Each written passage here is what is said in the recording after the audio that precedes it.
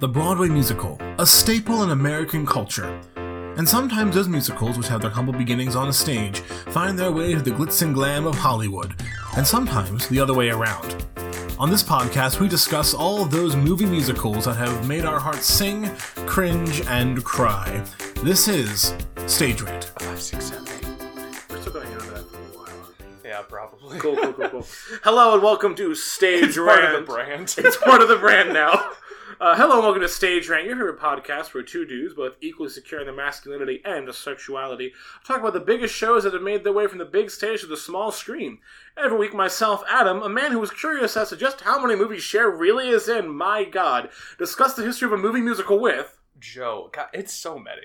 She's just everywhere. Too many. Joe, a person who really, honestly, Adam, I'm going to be real. Mhm. I really like the song Animal by Neon Trees. Mm. It's a bop. It is good. It holds up. Yeah. I'm a person with a lot of pointed, strong opinions. So each week, we watch a movie musical and are sometimes joined by a friend who we may or may not have forced to join us. So let's pull back the curtain and let's get started. Yeah, so before we hop into this, before we get to our customary questions, there's a little odd thing happened today. Before we recorded this, I had a little fella on Instagram reach out to me. Oh my god, is it Jeff Bezos? Did we finally get the Amazon endorsement? He said, guys, I love the podcast. It's me, Jeff. Your warehouses are still trash and you are awful to your employees, but money! You deliver really fast. It's so fast! It's freaky fast! It's like the Jimmy Johns of shit. I'm just shit. This little guy, MT Covers on Instagram, musical_theater covers, all one word there, or AB Sings on YouTube, reached out to us. This is the guy, he does daily musical covers every day on his YouTube channel. Go give him a follow. He gives a little shout out on his Instagram, so give him a follow if you want. That'd be highly appreciated. Anyway, we're going to move into the podcast now. So, Joe, tell me, what do real estate laws, poor money management, and the most cliche plot in cinematic history have in common? Adam, it's 110% 2010's burlesque. Unfortunately, it is. So you don't like burlesque, do you? Maybe in discussing this, I will see the light, and I will understand the beauty of this. Unlikely. Yeah, no. It's, you know what? I think you're just afraid of strong, powerful females. Cher's voice scares me. I mean, it's obviously, how dare you? I mean, but Christina Aguilera, you're fearful of her powerful chops for sure. I'm fearful of the sheer awkward theater kid energy she exudes throughout most of this film. Just all of it. And then you got Kristen Bell. You have everyone in this. This And our Lord and Savior, Stanley Tucci. Oh man. Okay, so let's do a little background on this one. Good. This is an interesting one. So let's get into the numbers here real quick. So this had a budget of $55 million estimated. Opening weekend of the U.S. made roughly $12 million, and that was on November 28th, 2010. Not quite a Christmas musical. What is Thanksgiving? It's a Thanksgiving musical. It's a Thanksgiving. You know what? And this year, in 2010, I'm thankful for Stanley Tucci and Cher in this incredible, incredible show. This was something else. And so gross domestic in the U.S. was roughly 39 million, and worldwide gross was about 90 million, rounding up. On IMDb, this is a 6.4 out of 10. Metacritic has a 47%, and Rotten Tomatoes swinging in hard with a 36%. There's just so many people out there, Adam, that are not secure in their masculinity and sexuality, and are threatened by strong, powerful females and Stanley Tucci. Oh, I am secure in both of those things, as our opener clearly says, but, oh, man. Alright, so... What's the history of this thing? Let me tell you. So, in 2002, there's this guy named Steve Anton, and he directed this little shebang. He also wrote this. He wrote and directed this. It came to him in a dream. Well, you could say that. Or he's actually in a seedy nightclub. In a seedy nightclub in 2002 when he saw the Pussycat Dolls. Remember them? Remember the Pussycat Dolls? Christina Aguilera was the lead singer at the time. Damn right she was. And Steve Anton's brother, Robin Anton, had put together that group. So in 2002, Steve saw Christina and was like, I'm going to make a movie about you, and we're going to set it in a burlesque-themed nightclub, which has confusing tonal shifts in the music that we play in this nightclub, set in Los Angeles. You have to adapt. It's something else. But adapt and overcome. It's fine. It's okay. But I have a list of things to say about this movie. And I will this fucking movie, Burlesque, is the movie, the hill that I will die on. Because it doesn't need to be phenomenal. It's just a feel-good, shut up, and enjoy it. Is it a feel-good movie, though? Because everyone's a jerk in this movie. Except, no, okay, like 2 people are a jerk. One, we have Tess. Yes. Well, she's not a jerk. She's just fucking Cher owning a nightclub and that is failing. Doesn't know how to run a nightclub. So she did at one point in time because she had to have. So right. I feel like we're getting ahead of ourselves. So basically, let me give you some of the awards this thing has won, and then we'll hop into the stage rant. Each one of these awards is well deserved. So fought hard for. In 2010, the New Now Next Awards. This is an award show put on by the channel Logo TV. You don't have to describe it. Everyone knows this. Everyone knows the Logo TV's premiere event. Yes, the New Now Next Awards is an American annual entertainment award show presented by the lesbian, gay, bisexual, and transgender themed channel Logo. This won the Best Future Feature. I don't know what that means. Best Future Feature? Best Future Feature. I guess it's its way of saying, like, this is gonna be the next Rocky Horror. Like in 50 years, people will get dressed up and have callbacks to Burlesque. Like, can you imagine? I'd hate to. At the Satellite Awards and the Phoenix Film Critics Society Awards, it won Best Original Song for "You Haven't Seen the Last of Me," written by Diane Warren and performed by Cher. The Golden Globe Awards, it won the Best Original Song for "You Haven't Seen the Last of Me," performed by Cher. At the Japan Gold Disc Awards, which I imagine is like just Japanese men being like, "What is the best CD?" That was a horrible joke. What the fuck was that accent? I have no idea. First of all, let's not do accents. Second of all, we're never doing accents again. Why was that so French? I don't know. Are you Pierre? You are not Lumiere. Like, you are not Ewan McGregor. Like, you are not. Well, Ewan McGregor couldn't do one either. It was better than whatever that was. It's true. Adam, you went into that trying to do Japanese, which once again, let's not do.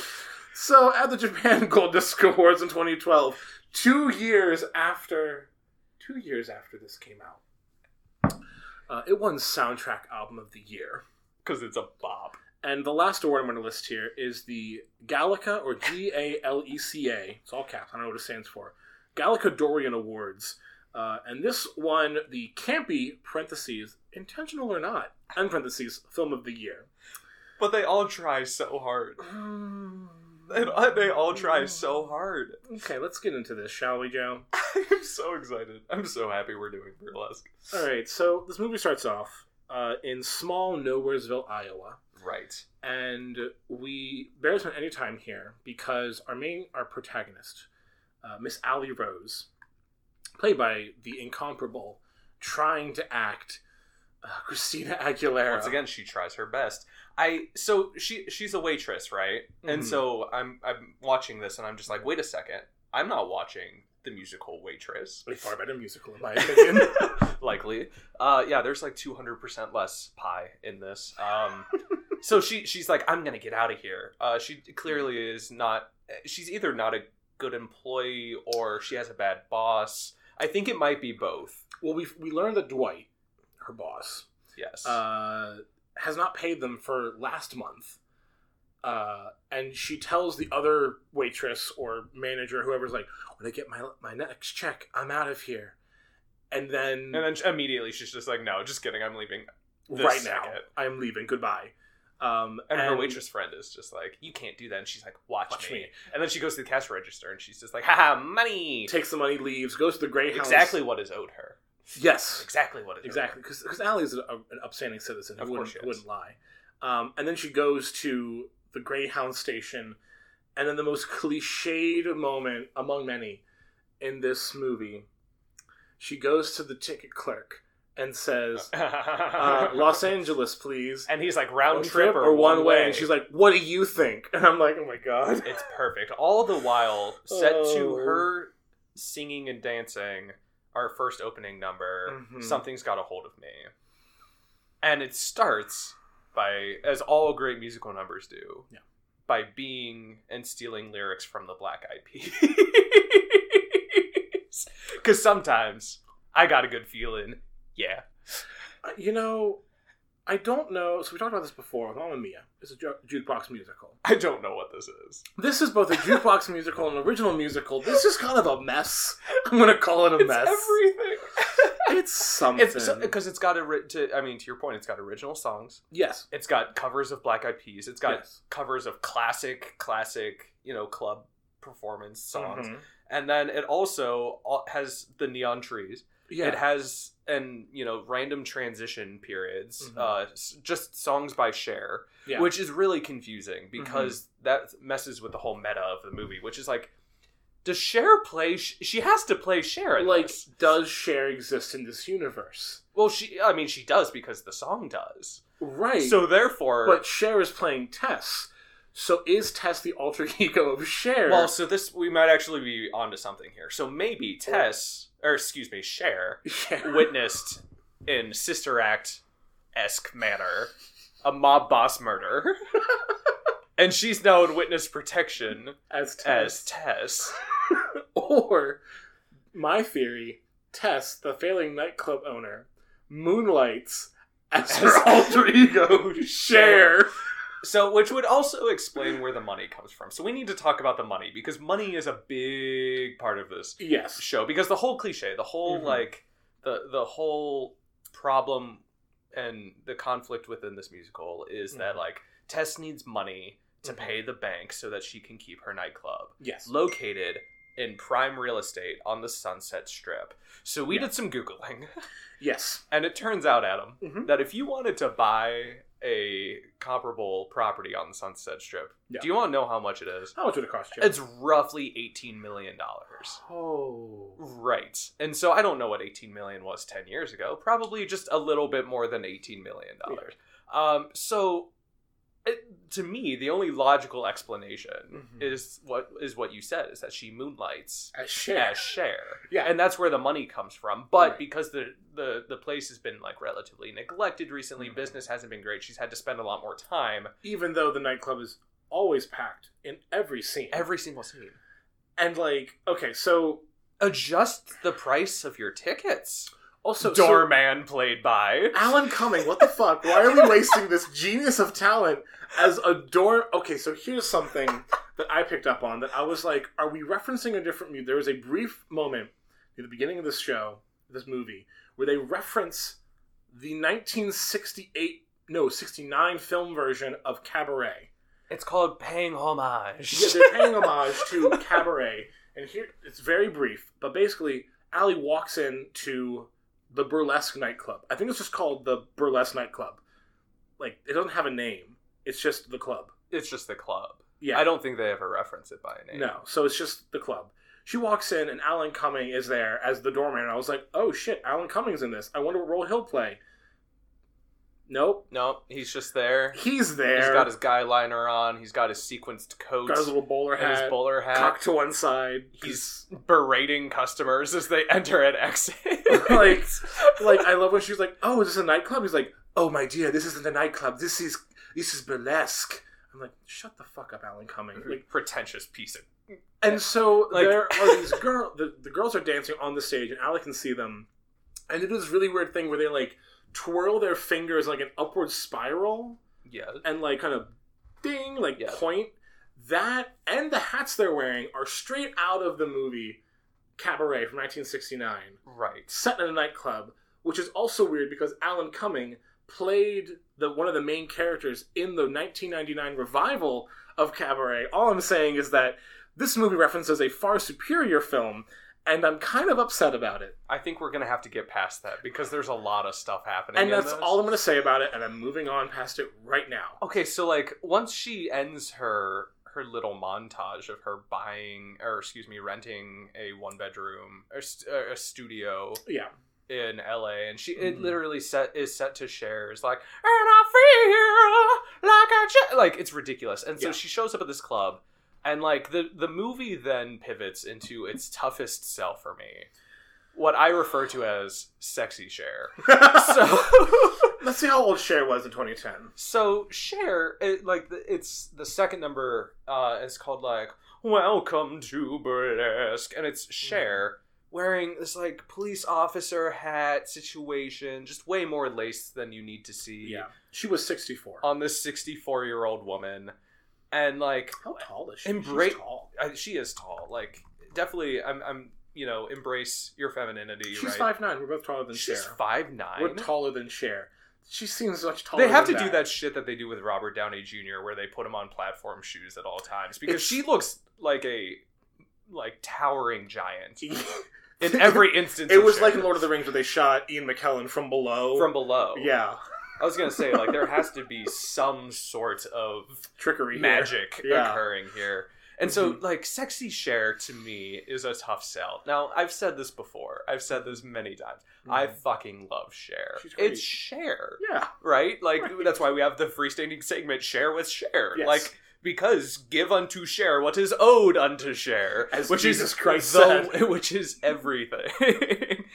But, like, it's just, I don't like to see it. No. Especially because it's like, I love this type of show. Like, I love the burlesque style. It's fun. Yeah. But, like, I don't need to see Cher in her marble mouth singing just like, welcome to burlesque. And, like... And also it starts off, like, this whole opening number... It's clearly like the enticing song, like, hey, Allie, they're literally... You want to be up here. The dancers are pointing at her and, like, gesturing to come on stage. So, of course, Christina Aguilera is just like, oh, little old me. And, like, this is a very weird thing. Like, it's a trope in just stories in general where it's like, here, let me entice you to join us and, like, you'll sell your soul to us and you'll become a part of it. But, like, it's not a bad thing. No, it's not bad. It's like, a legitimate... Willy Wonka pulls it off very tastefully, right? Like, come with me. This is their pure imagination. Yes. Except it's Cher wearing lace. And she has the police uniform, so you're like, oh, is Cher, like, some...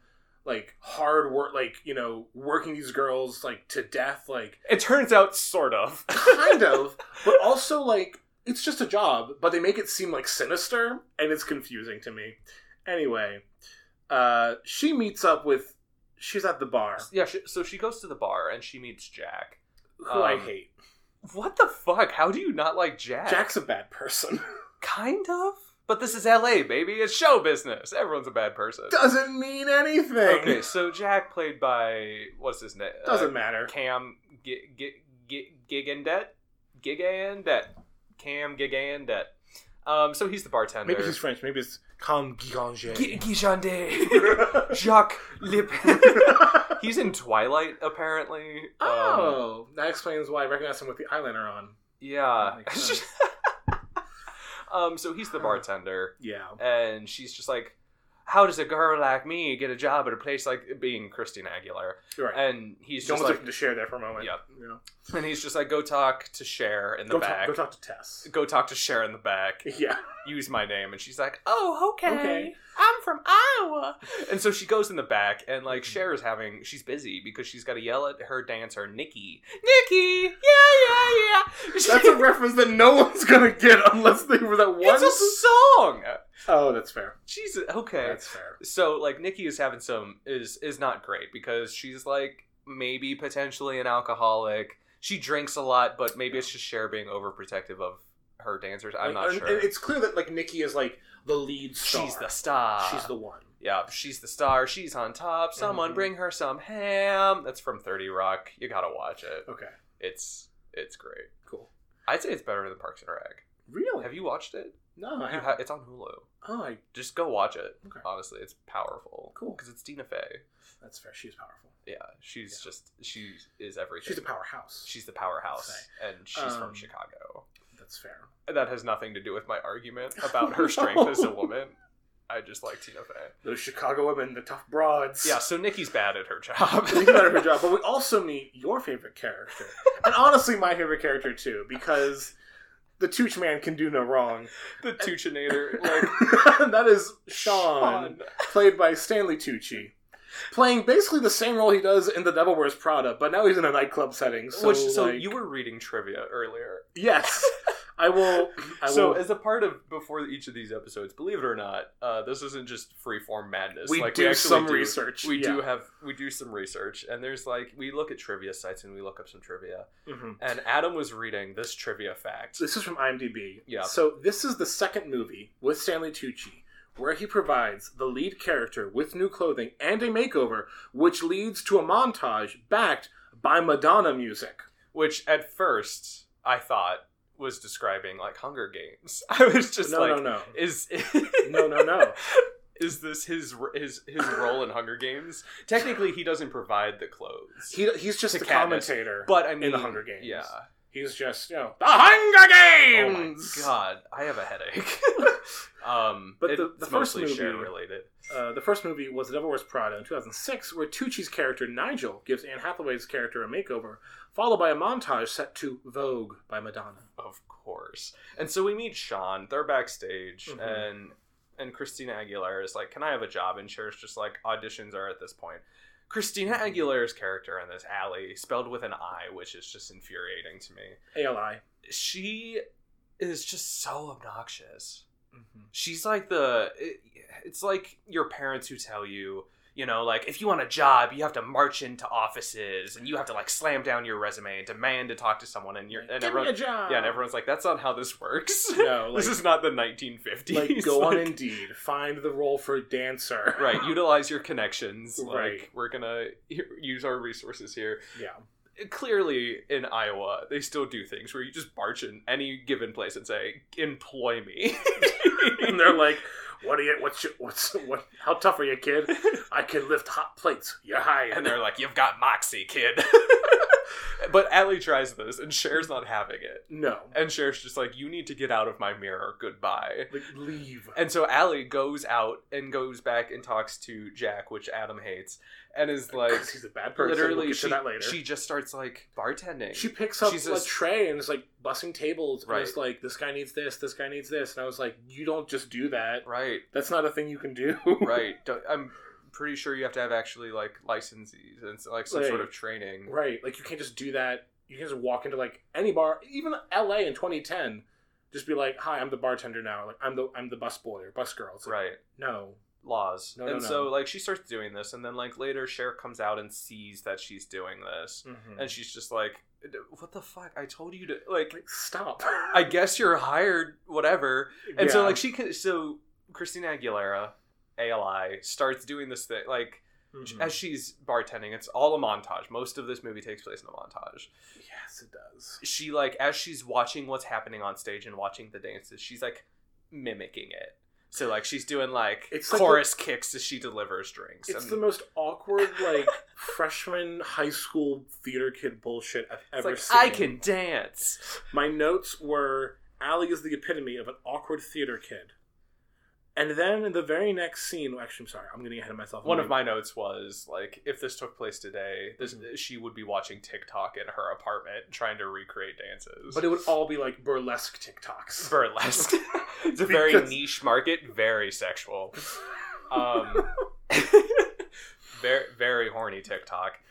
Which honestly, TikTok kind of is. It already is horny. What the fuck? I don't have it. That's fair. The only time I watch TikToks are when people send me TikToks. Mm-hmm. But I'll pull up Instagram sometimes and it will throw in suggestions of people just stripping on TikTok. I'm like, is this what the platform is? And also now Instagram has its own thing called Reels, which is just TikTok, but on Instagram. Right. It's great. Anyway. I don't need it. President, if you're listening, get rid of it. Anyway, kill TikTok. Do something good. One time. Literally once. Once. Just get rid of TikTok. We're going to lose half of our viewers because of that comment. But honestly, it's a thirst trap. Listen to me, viewers. You are better than that. It's a thirst trap, and in most cases, it's jailbait. There are laws. I don't care what state you're in.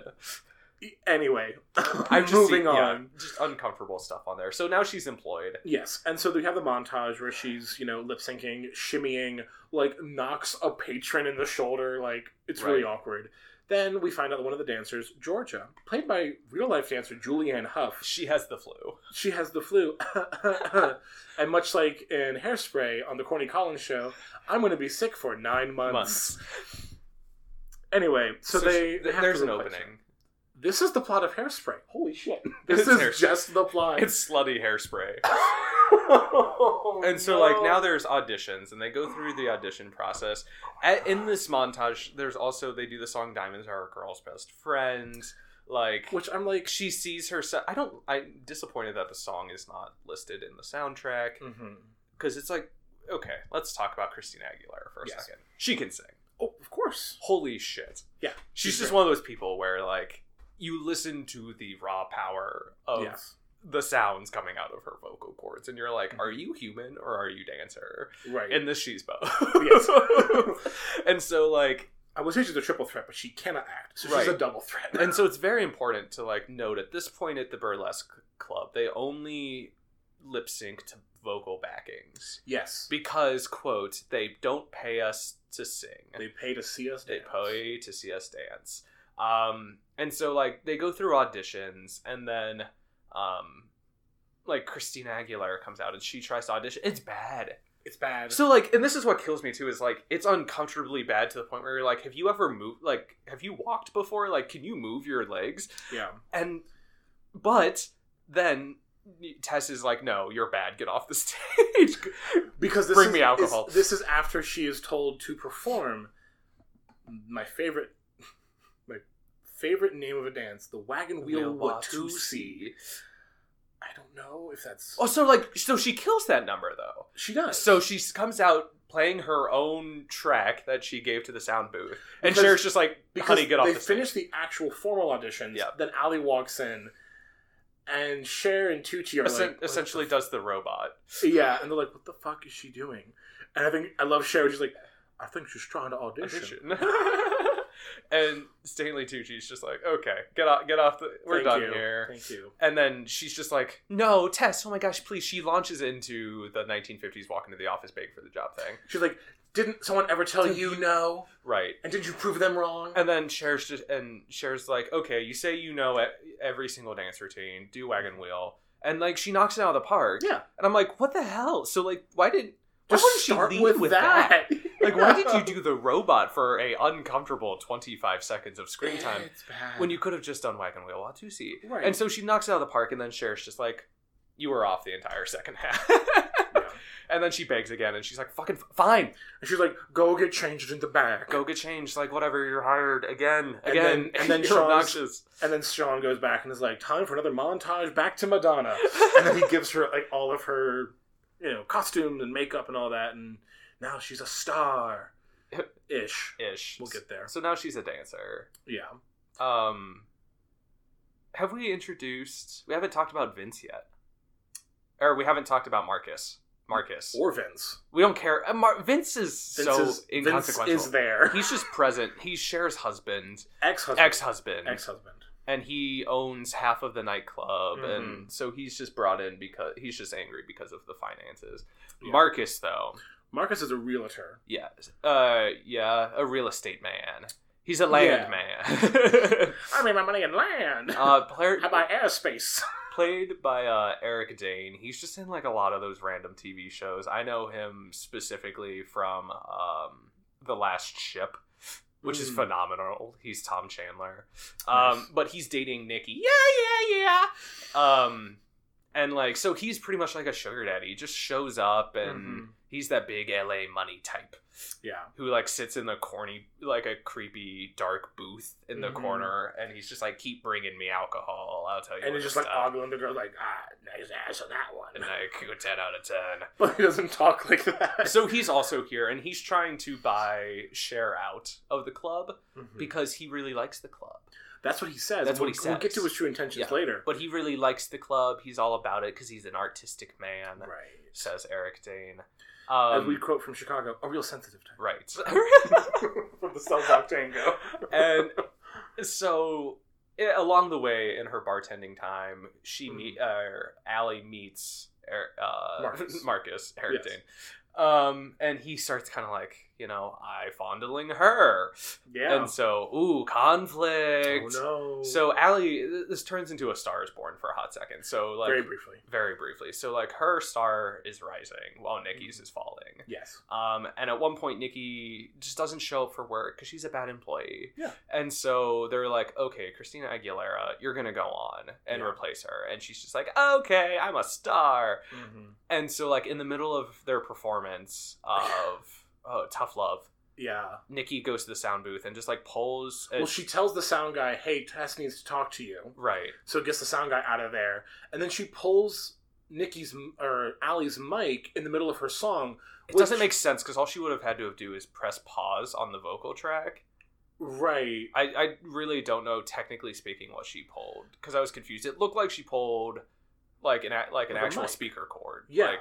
But obviously she didn't because so the audio cuts out. Whatever. We're getting into technicalities. This musical is perfect. So what confuses me though is what was Nikki's goal? Because what you've done, Nikki, is you haven't made Allie look bad. You've made the whole club look bad. Right. You tried to harm one person. This is now just a bad production. And you harmed everyone. Right. You're stupid. Well, anyway. Nikki's also selfish and we don't like her. So the music stops and everyone starts immediately leaving. I think that's so funny. So they start to lower the curtain. Even they're just okay, show's over, folks. Sorry. Show's over. And Christina Aguilera clears her throat, and she's like, "Oh." She does her Christina Aguilera thing, and Cher's just stop with the curtain, and they're like, "Let her sing," and of course she knocks it out of the fucking park, right? Right. Probably Christina best song, Aguilera. second best song. I would say. Yeah. And it's I need a tough love. Yeah. So, we're all about this song. Yeah. Really great. Mm-hmm. People start coming back in, and they're like, oh, she can sing. Wow. And then afterwards, it's the very cliche, just I didn't know you could sing. And then Cher's just okay, we're going to completely redesign the show around her. And then Nikki's they don't pay us to sing. And then Cher's they'll pay to hear her sing. And so now Nikki's just even more mad. It literally, the audience is that girl has legs and a voice. It's yeah. This is the voice! Where she appears afterwards. Yeah. Meanwhile, at the same time, we haven't talked on this yet. One night, Allie goes home from her job to find that her whole apartment has been ransacked. Yeah, we have to talk the love interest. And then she ends up going to Jack's apartment. Because she has nowhere else to go. And so she goes to Jack's, and Jack has her sleeping on his pull-out sofa bed. Right. And she's there for a while. One of my other notes was, she's she leaves after the first night being there, being fine, I get it, you don't want me here. I understand. Because Jack has a fiance in New York who's doing a play. So all I'm saying is that Marriage Story stole the plot from Burlesque. Well, yeah, of course. We've always known that. Right. From the moment I watched Adam Driver, I was just you know what? Oh. This seems oddly familiar to 2010's Burlesque. And there's a moment where she's standing outside, and to emphasize how sad it is that she's homeless pretty much. They pull a notebook. It's raining, which I'm it doesn't rain in LA. Apparently it does. It does when you're sad. When you're sad. To emphasize the sadness. But there wouldn't be all these wildfires in LA if it rained all the time. Are the wildfires in LA? They're very north of LA. Okay. This is going to date this episode. Then again, it happens every summer now. Right. R.I.P. the West Coast. Because the environment... Whatever. Man-made climate change apparently isn't real. Whatever. Don't listen to science and all the millions of scientists who are hey, this is a thing. Let's talk about Cher instead. Right, let's talk about Cher. What are we doing with our lives? What are we doing with this podcast? So there's this weird the love interest in this. I think is cute.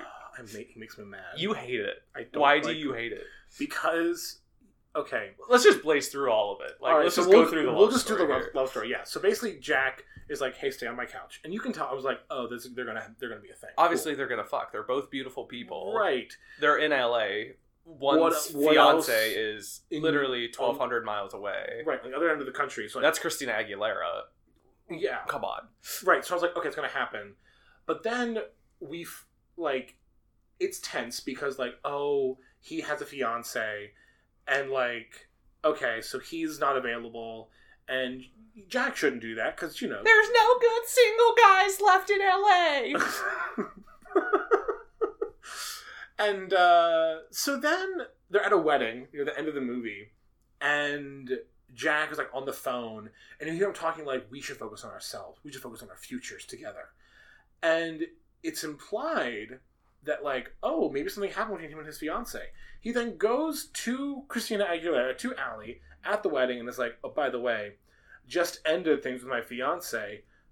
Let's dance together. Right. And then that night, they go back, and Jack does... This was the corniest shit, and it was I cute. Hated it. It was cute. I hated it. He comes out wearing, like, full pajamas, and he's like, these are ones my mother gave me. I never wore them before, but I didn't have any other clothes to wear, which I'm like, wait, what? He hasn't done laundry. Give him a fucking break. Right. Then he comes out again, and he's wearing just the pants. Yeah. And then he comes out again. He's like discount Justin Timberlake, by It's the way. bad. Yeah. Yes. It's not bad. It's just, it's what he looks like. Yes, he is just discount Justin Timberlake. But he comes out naked the third time. Comedy rule of threes, everyone. Right. First the shirt, then the pants, then nothing. And then it's implied that him and Allie then, you know, go and fuck, and it's cool, great, whatever. Cute. But then there's a really awkward scene where she's like on top of him posing, and he's like taking pictures of her, and I was like, Yes. not something you do on the first date. Maybe later. Well, like, they've known each other for a while. But It's also- only about time that they start doing nude photography. But also, like, the night after where it's like, by the way, I'm done with my fiance. Let's fucking make porn together. Right. What? Okay, it's for their OnlyFans. They need some extra money. They need some extra cash on the side. They live in LA. That's not a small apartment. They're gonna need an OnlyFans account. Yes, it's very popular. They're in the top 1% of creators. Which also... It's called the Jack and Allie channel. Jack and Allie! Oh, God.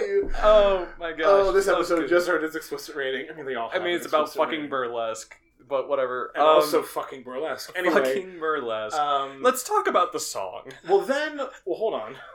Oh, well, so the So fiance shows up. Then the fiance shows up she's back. the next day. Immediately. When did she get that flight? I don't know, but like, because it's implied that they were talking. Let's plot this out at the wedding. Say they were talking on the phone at like 6 o'clock. Right. It's less than 20. It's 12 LA hours. time, which is 4 hours behind NYC. So then the next morning, the fiance's 2 p.m. there. She immediately got on a plane. Like, Literally was like hung up the phone, went to JFK and was like, first flight to LAX, please. and they're like round trip or one way. What do you think?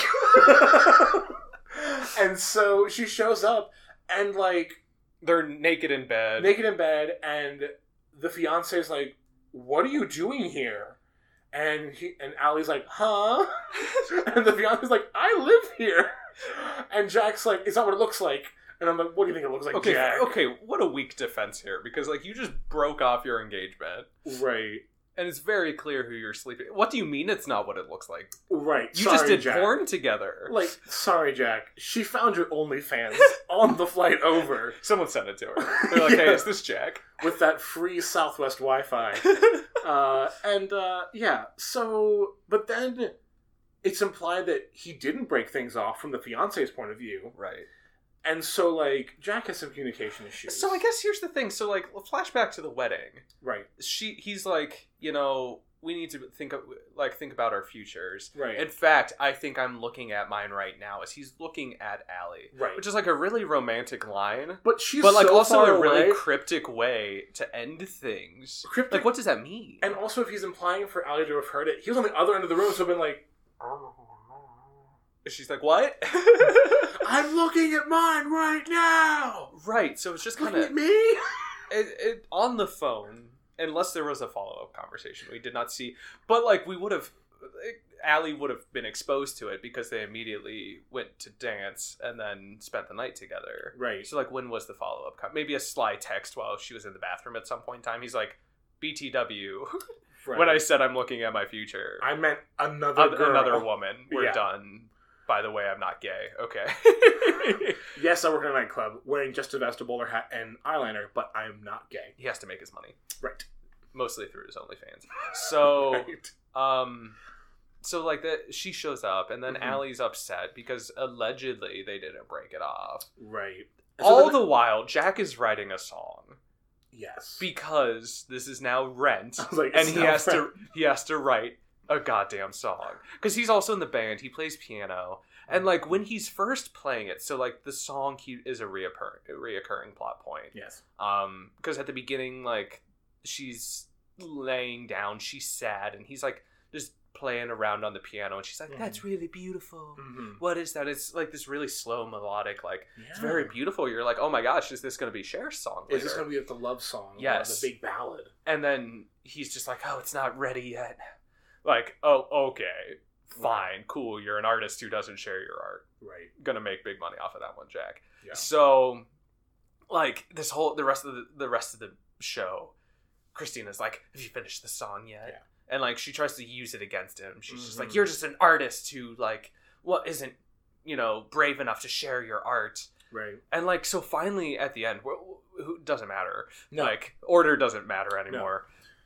The song, as it turns out, Mm-hmm. is the finale number, "Show Me How You Burlesque." Which is just upbeat, like pop power song Right. about women being empowered by burlesque dancing, Right. which is fine. Which is fine, but but like you played a it's ballad such an earlier, it's such an odd finale to that storyline. and also it seems like he's building up to this big romantic number, and it's basically just like it's the most sexual song in the movie, which nothing wrong with Right. that, but it's implied that it's not that, and it's very also the club is still struggling at this point. It's implied that they fix the issues, and then like the next scene, maybe like 10 minutes later, they perform "Show Me How You Burlesque." Right. So we'll talk about the ending. We'll like jump back to where we were in the story. The ending We'll get back to the happens giant letters fast. that just show up. Yes. The ending comes fast and quick. I was watching it literally, and then the credits started. I was like, "Oh, Oh, that's it. It's yeah. over. Okay." Yep, it's just assumed, like, okay, problem's fixed. So, like, Tess is upset Mhm. about how the club is doing, because, like, now that Allie's singing, things are going better, but she still just doesn't have enough money to pay off her loan on this $18 million property. Which is Right. absolutely, so that $18 million was off of a spot that was, like, 1,400 square feet. Yeah. This is a club with stage space. Like, it is the entire building. It would probably be more. So she's worried about that, and like as she's walking out, the audio guy's just like, "Hey Tess, do you want to run that song you told me you wanted to run?" And she's just like, "I'm tired." And he's like, "Okay, I'll come in early in the morning." And she's like, "No, just kidding. I just want to run it now." Fine, all right. So this is the song that you talked about earlier that Mhm. won awards. You haven't Yes. seen The Last of Me. Which is a great song. Tell me about this song. It's a weird staging because it's an empty nightclub, and all that I've gathered from Tess as a character is she runs the club, she was a star, is now like she's the Yoda to these young Jedi dancers, Right. if you will, and she's struggling with the money, but she seems intent on not doing anything about the money. Like, So like, I don't know if that's true. She's trying. but she's procrastinating. Right. Like, Sean keeps saying, like, "You're gonna have to do something with the bank," and she's like, "I know, I'll get there eventually." And Sean's like, "No, you're gonna lose the club in like 3 weeks. Go to the bank." "I don't want to go there, Sean, and face reality." And so it's like this big, powerful number of like, you haven't seen The Last of Me, and it's like, I'm not done. I'm gonna keep fighting, which is great. But she's also not doing any of that. So like, the song's great, Cher's great, but it doesn't fit the character. You know? It's ish. So, like, you gotta put yourself in Cher's shoes here. Because this entire movie... Cher's shoes. So, this entire movie is kind of just... It's to me, about Cher in this stage of her life. So this... voting stage. Yes, so, like, this is not a song about Cher in the nightclub. It's about just Cher In aging... life. Okay. as she has tried everything humanly possible to freeze her face. It's more Frozen than Mamma Mia. And to stay like youthful and young and to hang on to her fame and everything. That's why the song is more beautiful to me, because I see it in the light of this is, Cher singing about like, all these rising stars like Christina Aguilera.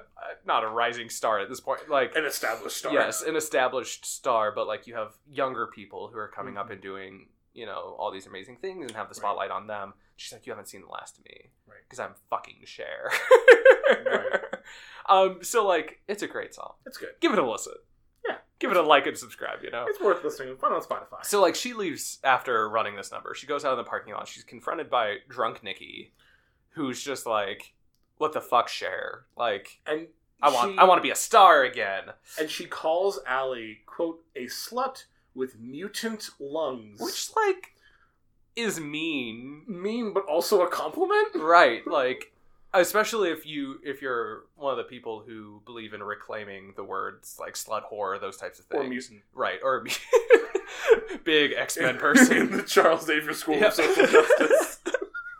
If you're any of the above, right? Like, that's gonna be a compliment. Like, if I was Christina Aguilera and this... Damn straight. And if I was a modern feminist, I'd be like, fuck yeah, I'm a slut with mutant lungs.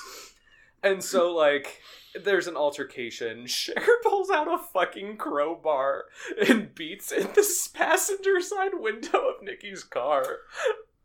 Cool, now you can go to jail, Cher. Which is neat, but nothing comes of that, so we can keep moving. Yeah. And so, like, then the whole thing happens with Jack and the fiancé, and so now Christina Aguilera is upset. And so she goes to Marcus. Who Marcus at one point had tried to take her to dinner. Yes. And she said no. Yes. As a strong, powerful woman should. Damn right. Because no man takes Christina Aguilera to dinner and gets away with it. No. But then she... No siree. No. She goes to Marcus's, where Marcus, in the most stupid villain move ever, has on display, like, in his, like, living room overlooking LA, a model of, like, these luxury apartments. And so Allie's like, what's that? He's like, that's a model. But eventually, that's going to be right where the club is. I'm planning on building 20 stories worth of luxury apartments. Right. And then Allie's like, oh. And he's like, you can't do that. You can't steal that from Tess. And this, I wrote down this quote because it was so dumb. So basically, she goes to Marcus, sees the model, and she's like, but you can't take that from Tess. And then Marcus is like, but does that make me a bad man? And she says, it doesn't make you a bad man.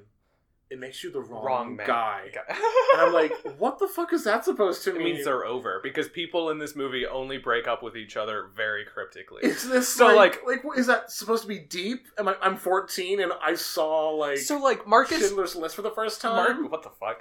Marcus I don't know.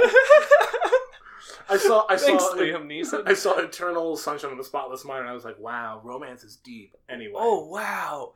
I saw Grand Budapest Hotel, and I'm just like, wow, you can be an adult and quirky. I love that movie. Shut up. I know you do. That's why I will always talk shit about it. Hey, you know what? In my defense, I don't shove it on people's throats. Which is okay, but Wes Anderson sure does. Am I Wes Anderson? No. Thank you. Moving on. So don't you want to be? So like, hold on. Let's talk about Marcus and Allie. Because, like, we've talked before that he, like, woos her with expensive gifts. Yeah. And, like, one night at rehearsal, he, like, takes her out to dinner. And so this is Neon Trees. This is super perplexing. I love the song, Animal. It's a bop. Yeah, they were great in concert. We love Neon Trees. It's good. So, like, he's like, hey, let's go for a ride in my convertible on the Sunset Strip. So they're driving. And it does the, like, and it starts playing Neon Trees, Animal. It's like, oh, pop, pop, pop, and then it immediately cuts through. Like, that's it. That's all they got. The end. Why did they pay for the rights for that song to use quite literally 5 seconds of it? I like to imagine it was a deleted scene where it went longer. There was a whole, like... They got in the car. You saw Neon Trees. They actually drove by a club where they were performing. It would be like, burlesque featuring Neon Trees. And so, like, that happens, and he's like, oh, I have to stop at a party real quick. Mm-hmm. And she's just like, okay. And they go to this beautiful house. And he steals shit. Yeah, he starts stealing stuff. He goes into the chef's kitchen, the side kitchen, the prep space, and he, like, starts grabbing trays and bottles of wine, and she's like, you're stealing. And he's just like, don't worry, I know the owner. And, like, as he's walking through the party, people are like, sup, Marcus? Like, sweet party, dude. And she's just like, you had to make an appearance at your own party. Surprise, they're at his house. So, like, they go out to the balcony because they have to introduce, the concept, very briefly, a fascinating zoning concept called air rights. Air rights. That's right, not airspace. Air rights. So, air rights are where you can buy the space above a building. And so this happens a lot of times with, like, developers who are on, like, beachfront properties, who want to build, like, massive condos and don't want other developers to come in and build other spaces that would block their views, etc. Like, there's a building in Chicago right on the lakefront. It's near Navy Pier. It's sitting right out on the beach. That was famously built as in a specific manner. It was built on stilts to defy air rights. Because technically it wasn't classified as a building because of the specific way in which they built the foundation. So, we love real estate loopholes. Absolutely fascinating. So, like, we have to learn about air rights. And he's just like, yeah, I bought everything in the valley, essentially, so that I could have this view. Yeah. So, of course, that's going to become the thing that saves the day. Right. So then Allie leaves Marcus's house. At mansion, if you will, and then goes to Tess and is like, listen, I need to talk to you. And this is right after Tess has gone to the bank, and we come to find out that she will not be able to get the loan needed to save the orphanage. Sorry. Save the club. They're going to close the orphanage! And so she tries to talk to Tess, and for like a solid 2 minutes, is Stanley Tucci saying, no, don't talk to her. Don't talk to her. She's busy. Don't talk to her. Don't talk to her. I was like, Stanley Tucci, shut the fuck up. Let her talk to her. Stanley Tucci, you beautiful, beautiful man. Shut your mouth. Shut up and let Christina Aguilera talk to Cher for a bit. She has a plot point. So she gets there and literally is just like, I saw they're going to build a model. Or, sorry, they're going to build a model. They're going to build, like, luxury apartments on top of the club. And she's like, how do you know that, Christina? That was Kermit, not Cher. They're very close, Pick though. a lane. Either do accents or don't. I'm off my game today. I apologize. It's been a long week for everyone. Oh, God, it's Monday. Yeah. Oh, no. Yeah. Okay. And so anyway, Cher, Cher's like, well, how do you know this? And then she's like, well, I saw the model, and Marcus has it. And she's like, okay, we have to come with me, Allie. We're going to go on a mission. So they go to insert developer number 2. Yeah. Mystery Man, who, they walk into his apartment or his office, just sit down. Yeah. And I love the fake conversation he's having. He's like, that's very funny. I'll call you back, John. Take a seat, ladies, as they're already seated. I feel like they didn't even make an appointment. No, they just. I feel like that was just him reestablishing power in the situation. It was because when they walk in, you see the secretary kind of get up, flustered, like, no, go in there. He's on a call with nothing. It's a funny man. Very funny, John. John's fucking hilarious. And so, like, they sit down and they're like, hey, you're building condos across the street from us. You're going to essentially give up.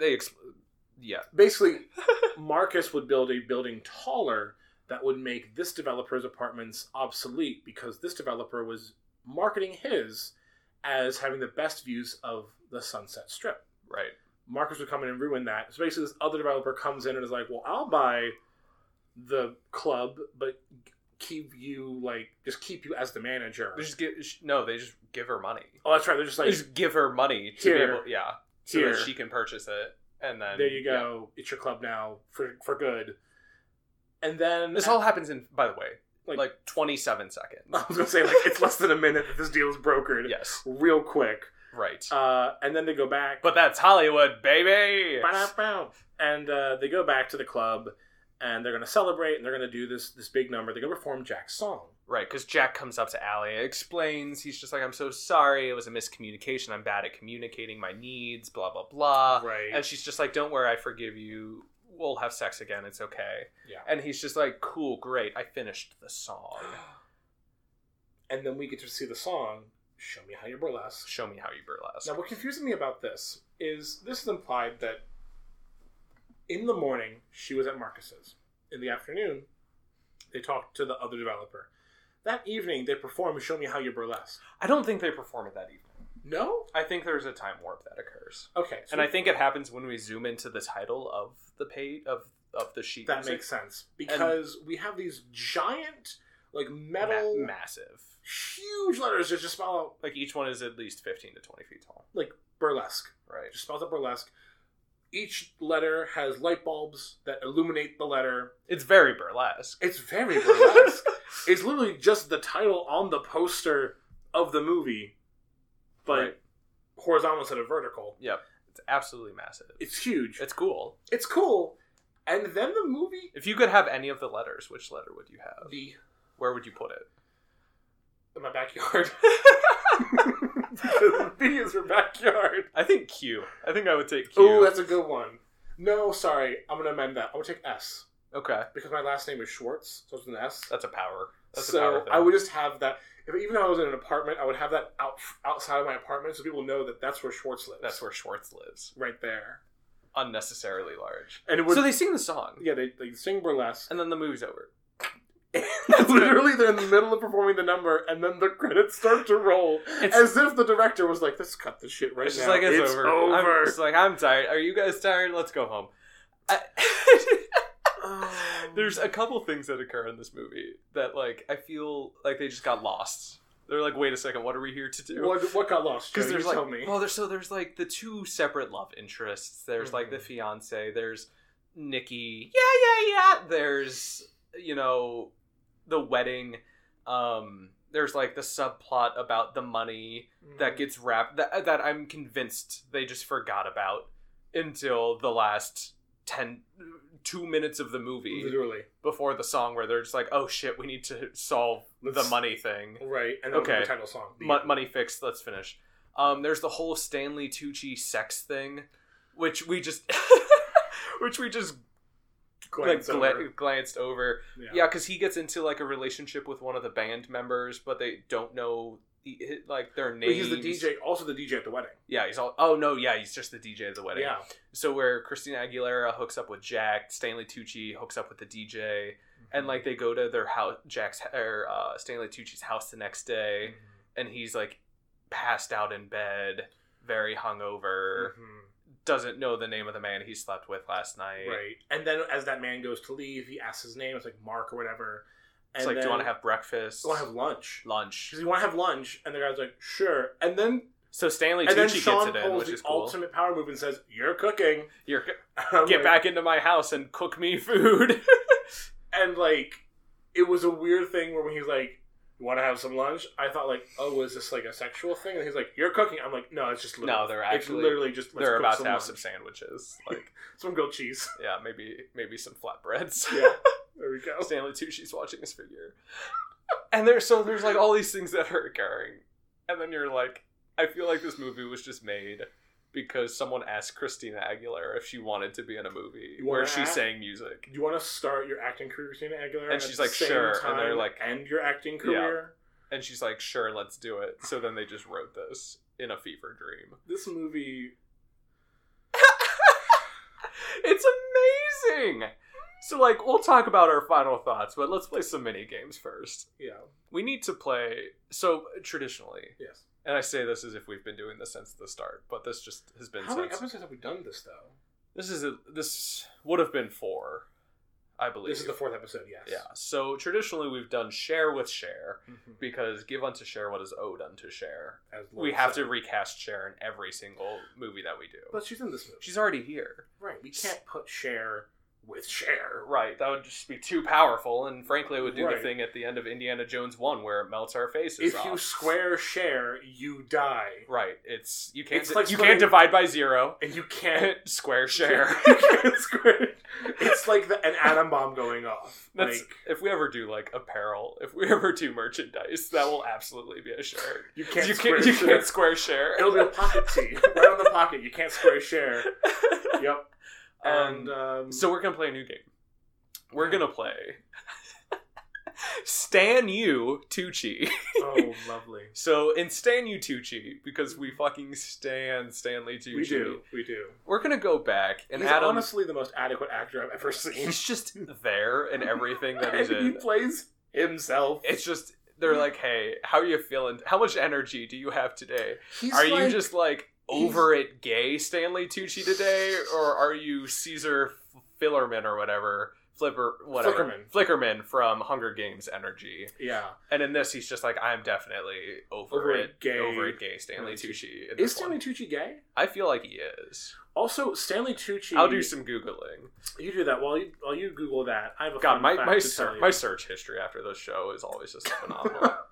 So Stanley Tucci is married to... He's married to Felicity Blunt. I was going to say, he is married to Felicity Blunt, who was the sister of Emily Blunt, who was the main star in the musical we talked about last week, Mary Poppins Returns, Yes. who was married to John Krasinski, which means Jim from The Office and Caesar Flickerman are related. Absolutely. So that's they are. fun. Anyway. So in Stan You Tucci, we're gonna...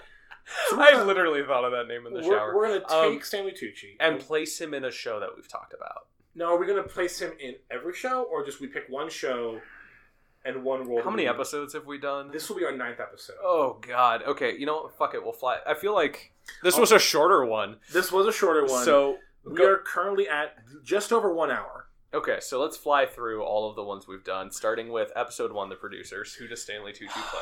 Stanley Tucci in The Producers, he plays, it's controversial, Leo Bloom. Really? Yeah. Okay, But opposite Nathan Lane. Really? It's the same pairing. But he plays an older Leo Bloom. Okay. Mm-hmm. I was absolutely going to go with he is going to play the director. He is going to play. That was my number 2 choice oh my god, what's his name? The director's name. Carmen Gia. No, No, just fuck it. Stanley Tucci as Carmen Gia. Roger Debris. Yep. Hello, I'm Roger Debris' common law assistant. May I take your coats and your swastikas? Your hats and your swastika.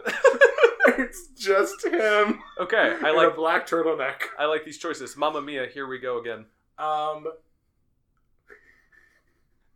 He plays Grandpa. And still sings Fernando to Fernando. You're replacing Andy Garcia? No. He replaces Cher and sings. It's Fernando and him had a great love interest, and they were star-crossed lovers in the Mexican Revolution that occurred. Yes, so he plays Grandpa instead of Grandma, and he also leads Super Trooper at the end. Alternatively, can I propose that he plays the Greek customs official? I mean, the guy looked like a fat Stanley Tucci, so like, there we go. Episode 3, Les Mis. Stanley Tucci is unquestionably Gavroche.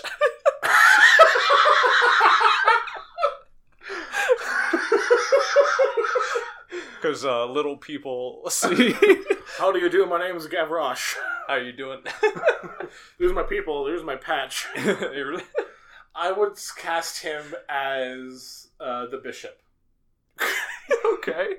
So you throw some prosthetics on there. I could see it. Yeah. So he plays. Get out of here, Colm. Yeah.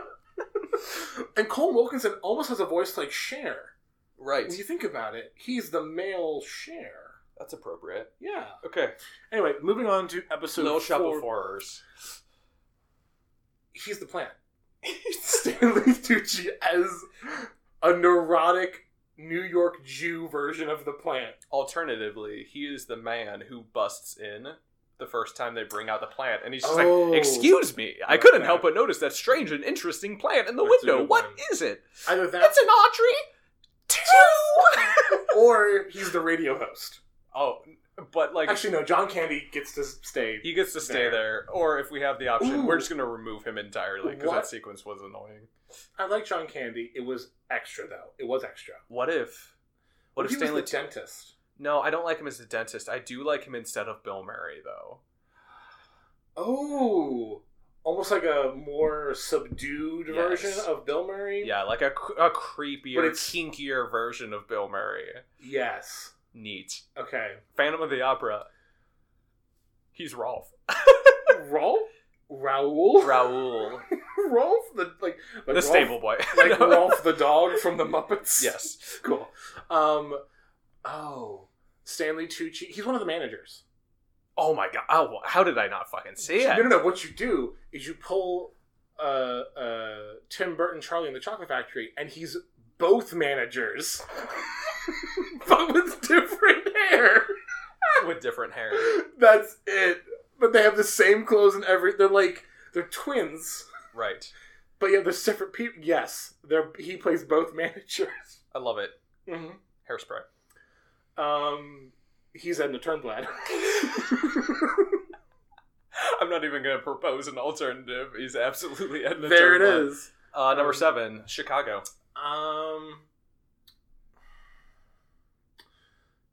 The husband.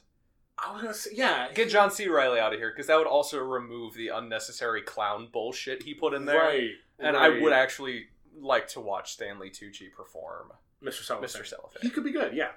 Okay, then Mary Poppins Returns. Yeah.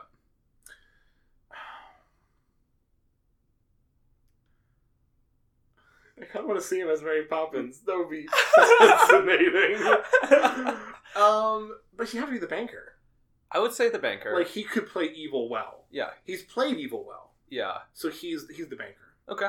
Yeah. I agree with all these terms and conditions. And if you could move Stanley Tucci in Burlesque to a different role, I would switch him with Alan Cumming. Because give that man more lines, God damn it! What the fuck are we doing? Anyway. Yeah. These are all fair assessments. Yeah. I like that. Thanks for joining us for another our first round of Stan You Tucci. Stan You Tucci. I'm going to introduce a new segment here.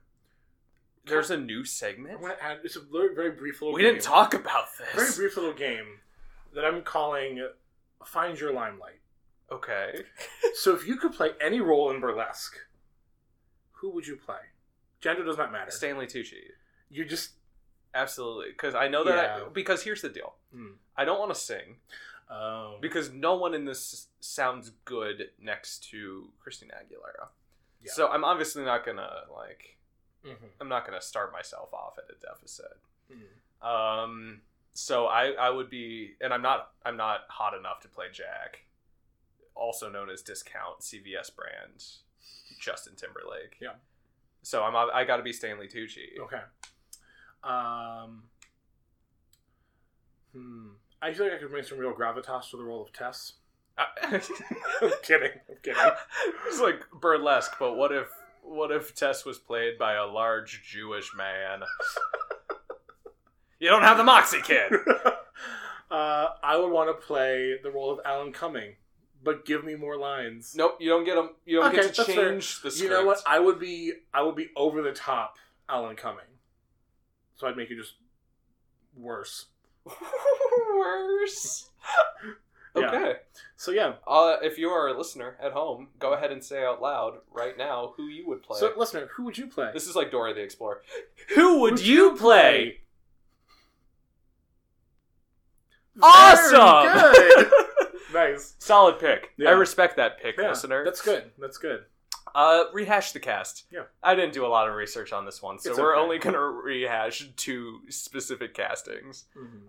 Marcus. Mm-hmm. So, do we stick with Mr. Last Ship, or do we go with Patrick Dempsey, Sam Worthington, Casey Affleck, Christ. or Jamie Foxx? The fuck? Patrick Dempsey. You know what? I'm going to go with Casey Affleck. Go with Patrick Dempsey. What does that even? What would that even look like? Casey Affleck as the big shot real estate developer on the Sunset Strip.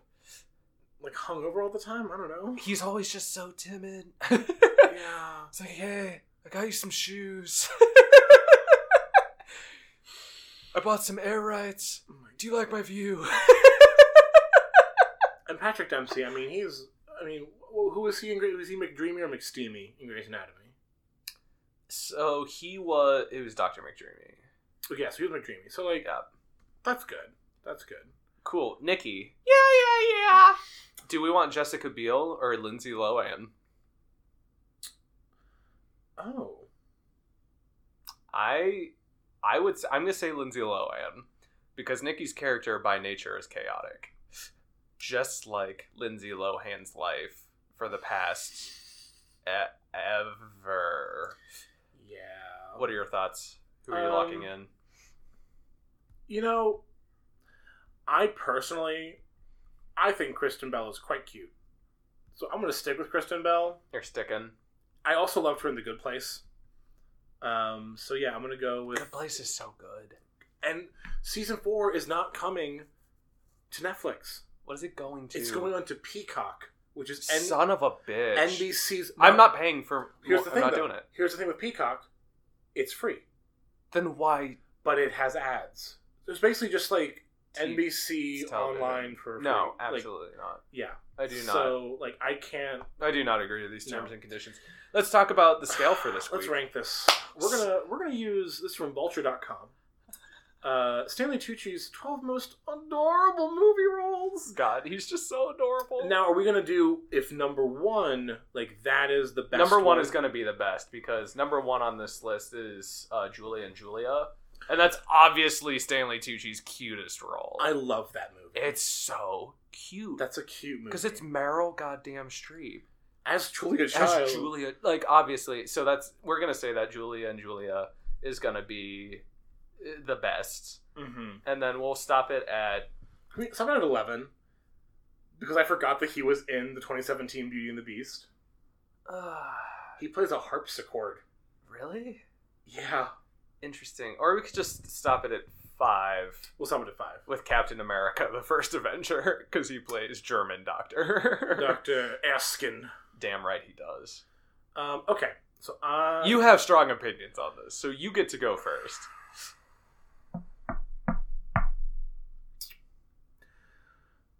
Holy shit, Spotlight was 5 years ago.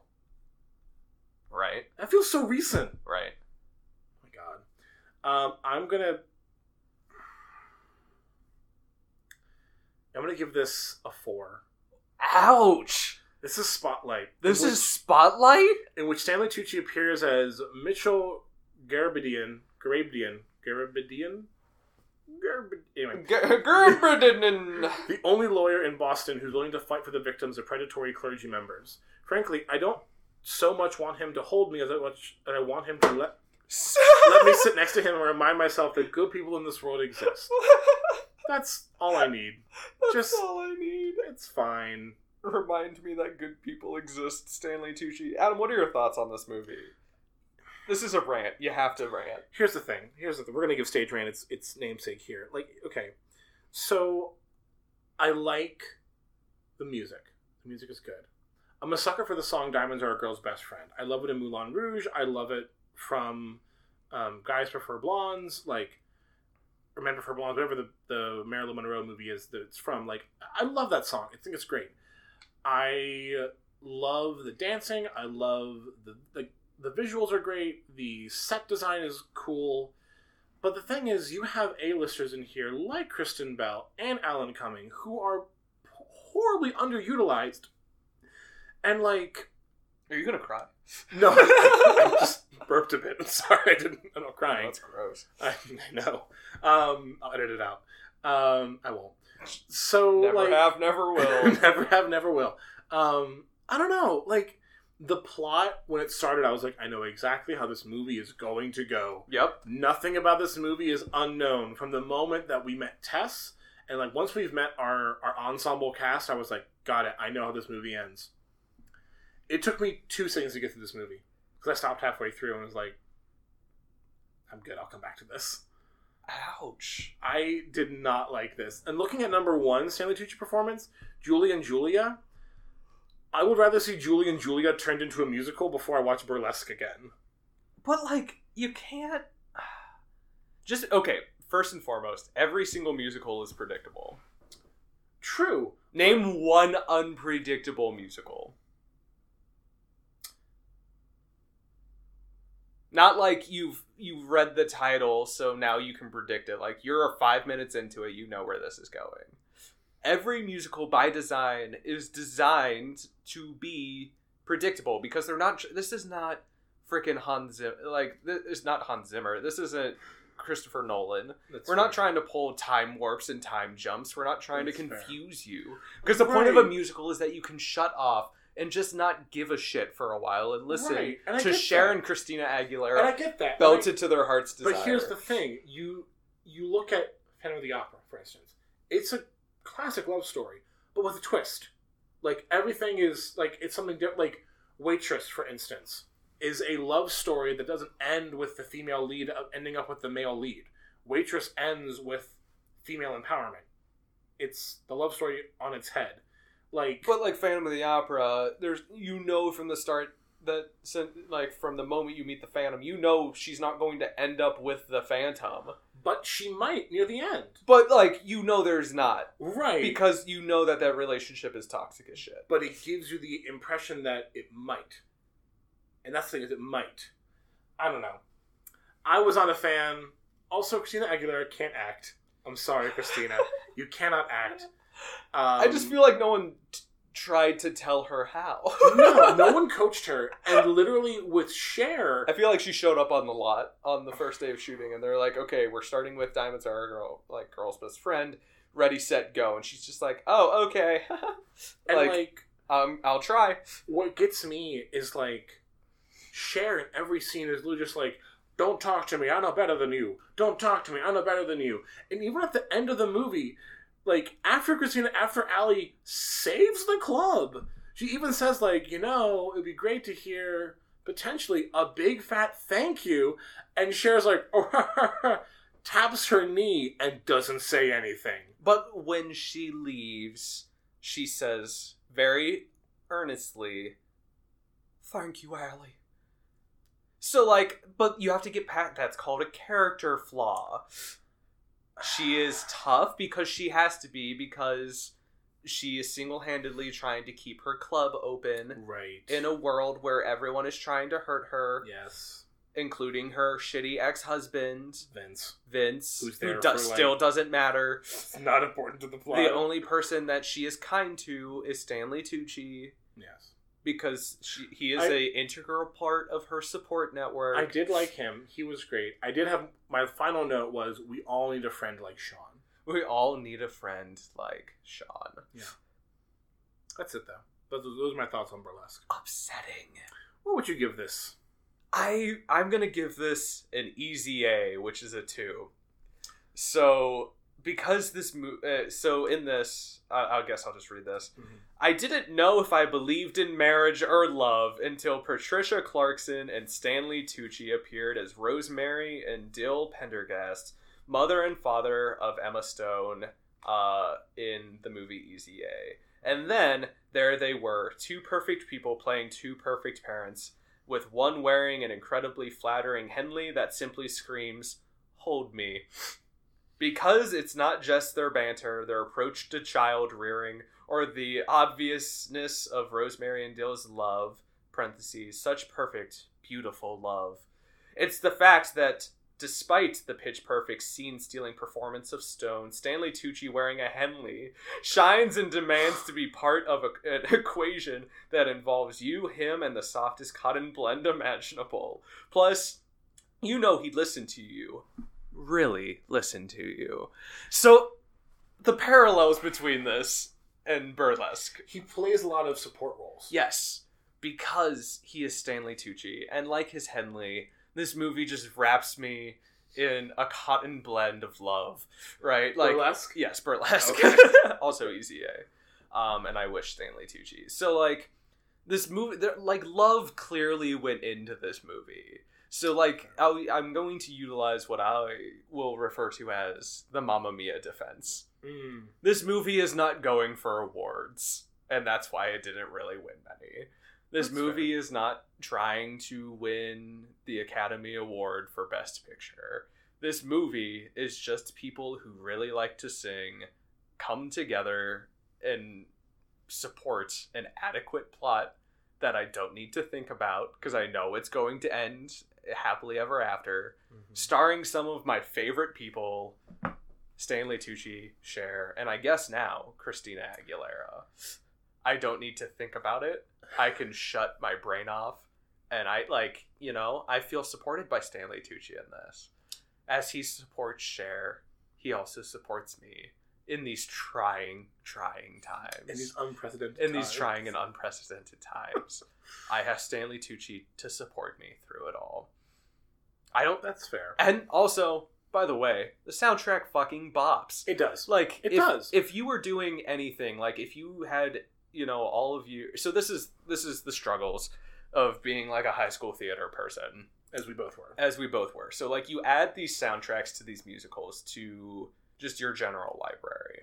And for the rest of your life, whenever you put your music on shuffle, like if you're riding with someone who does not know theater, right. it's weird to be driving with someone who only listens to like Lady Gaga and have Javert's soliloquy playing because they're like, what is this? Right. However, if Tough Love pops up, we You're can good. still frickin' bop. You're good.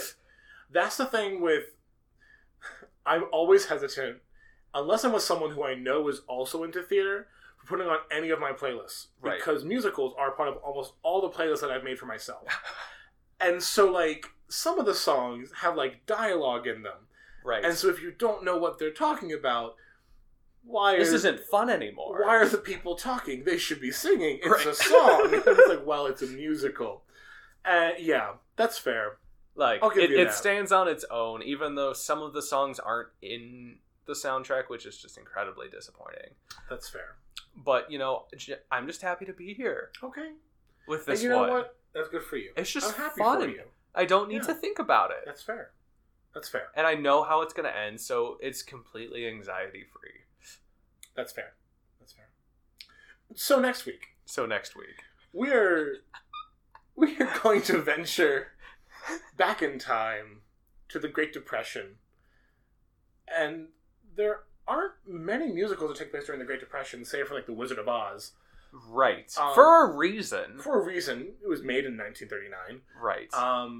But we're not talking about The Wizard of Oz. We're talking about a little redhead, curly-haired gal named Little Orphan Annie. Because next week we are covering the 1999 Disney TV movie, Annie. Fewer musicals hold a closer, more dear place in my heart Really? than Orphan Annie. Really? And I'm so excited because, like, I'm not going to spoil it. We have some stuff. We have plans for how this is going to go. This is going to be an interesting one. Yes, we won't say anything. I will say I have used Easy Street as an audition song before. I played Rooster Hannigan Really? in my 8th grade production of Annie. Oh, this is going to be a good one next Yeah, week. I'm fucking excited. I'm equally. Like, it is one of the greatest shows ever made. So get ready Wow. to be transported Yes. to the Great Depression. Featuring such characters as Miss Hannigan, Rooster, Kathy motherfucking Bates. and perhaps a president? Who knows? Right, because there's a precedent for some reason. Yeah. It's so unnecessary, but we will talk about it. We won't. We'll talk This has about it. been another episode of Stage Rams. Burlesque is available on HBO Max, Netflix. Netflix. Netflix. Yeah, HBO. it's on Netflix. It's on Netflix. If you like to watch it, you could probably go watch it. It's worth a watch. Yeah. I'd say, It's worth a watch. yeah, watch it. I will say it's worth a watch. It's worth a watch. This has been another episode of Stage Rams. Stage Rant. I'm up here, you're down here. Stage Stage Rant. Rant. God damn it, you're off.